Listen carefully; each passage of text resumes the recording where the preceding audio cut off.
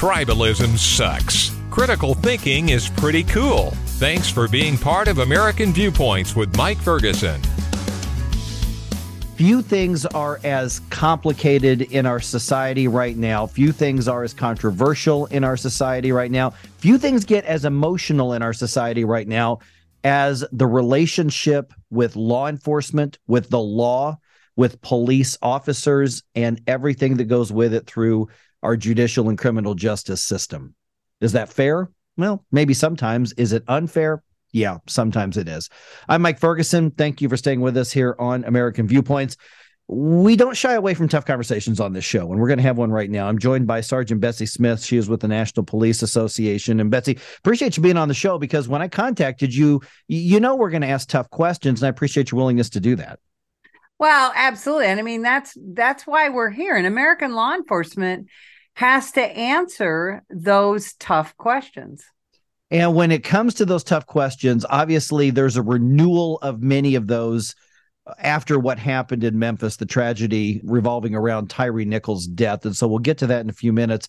But I also want to point out the other side of the conversation with law enforcement that does tend to get lost in all of this. This has to do with the upswing in violent crime that we're seeing, and also the violence against police officers.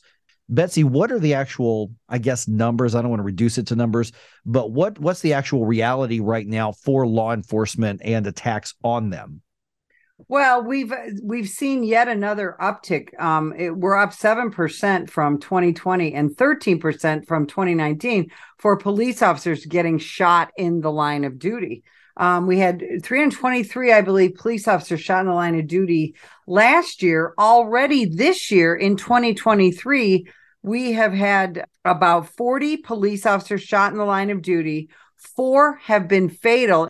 And it's just been an extraordinary time for American law enforcement. And beyond the shootings, understand that 60,000 police officers a year are assaulted. And many of those assaults are life-altering, career-ending assaults on police officers. So the numbers are up, and then you look at, what people are seeing in the media, whether it's Trye Nichols or different cases. And when you have law enforcement continually vilified, all of law enforcement, for the actions of a few, that can lead to these additional ambush attacks on police officers. And of course, those ambush attacks are on the rise, over 135%. So it's a tough time to be a cop when our numbers are lower and we're seeing record retirements, record resignations, and we're having a difficult time getting young people to come to this profession. How do you separate out the actions of the few, like you just said, versus the culture of law enforcement? Because when I was watching, or I was actually listening to the remarks being made at Trye Nichols' funeral, it got very activist based. And the presumption from the pulpit was that this is a culture that is in law enforcement. And I know you've got to be careful how you talk about this, because Trye Nichols, by all accounts, was an innocent man who was killed. So how do you separate out the rhetoric from the reality?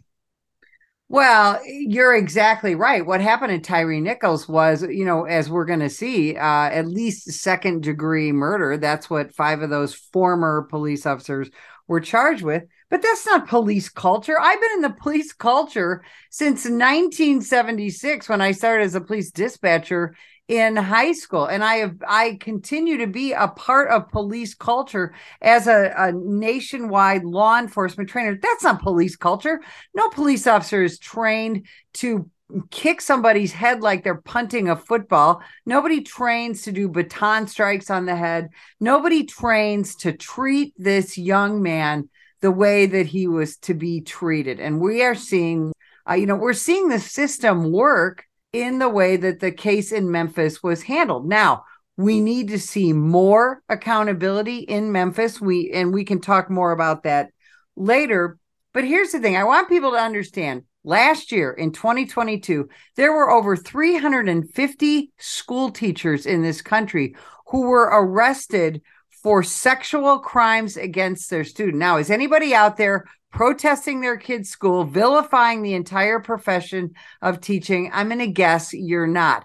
250,000 people die each year of medical mistakes. Are we at funerals talking about we've got to do away with the medical profession? We got to burn down hospitals, things like that. No, we are not. The problem with law enforcement is when something happens, whether it's George Floyd, whether it's Trye Nichols, or when righteous things happen, like the Michael Brown shooting in Ferguson, Missouri in 2014.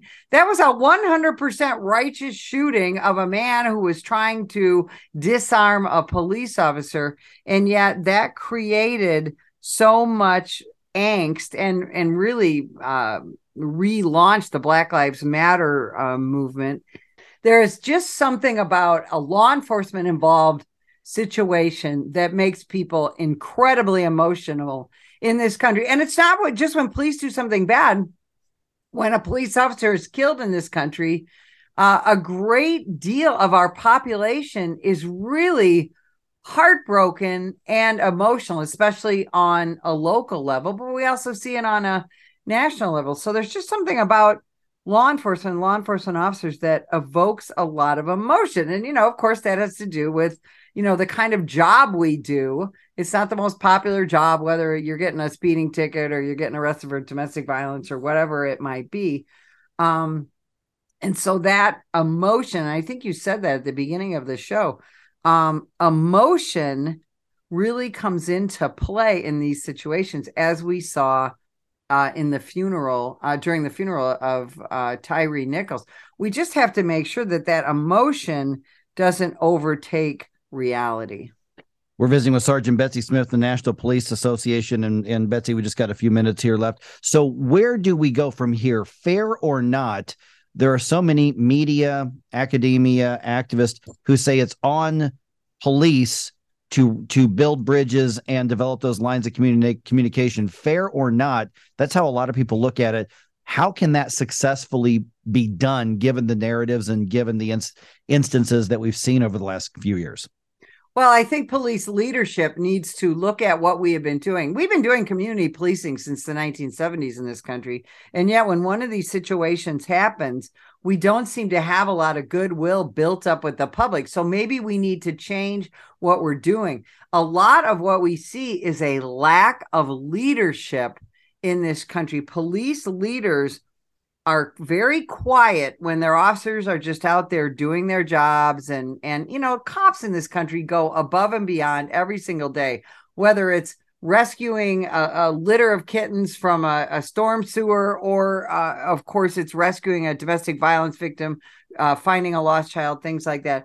But we tend to not talk about all those good things law enforcement does. So that's one thing our police leadership is going to have to do, is get a lot louder and a lot prouder about their cops. And then we need to start telling the truth about the American law enforcement officer. 52 million contacts law enforcement had last year with the American public, and force was used in less than 2% of those contacts. So we are not gunning down unarmed people. We are not attacking people because of racial animus. So we have got to engage with educators, church leaders, parents, and things like that, and understand that law enforcement can't do it all ourselves. The community has an obligation to engage back, because as we see, as cops step down, crime continues to rise, and that's not good for anybody. Okay, we're going to have to pick this up another time, so you're going to get another invitation, Betsy, but where do people get in contact with you or the National Police Association? So you can visit us at nationalpolice.org. We have so many great programs there, and you can find me on Twitter at Sgt Betsy Smith, and the National Police Association has a great Twitter and a great Facebook. Join the conversation. Thank you for being on the show, Betsy. Just ahead, how does an obscure and frankly complicated Supreme Court case potentially affect your life? We're going to explain that just ahead right here on American Viewpoints.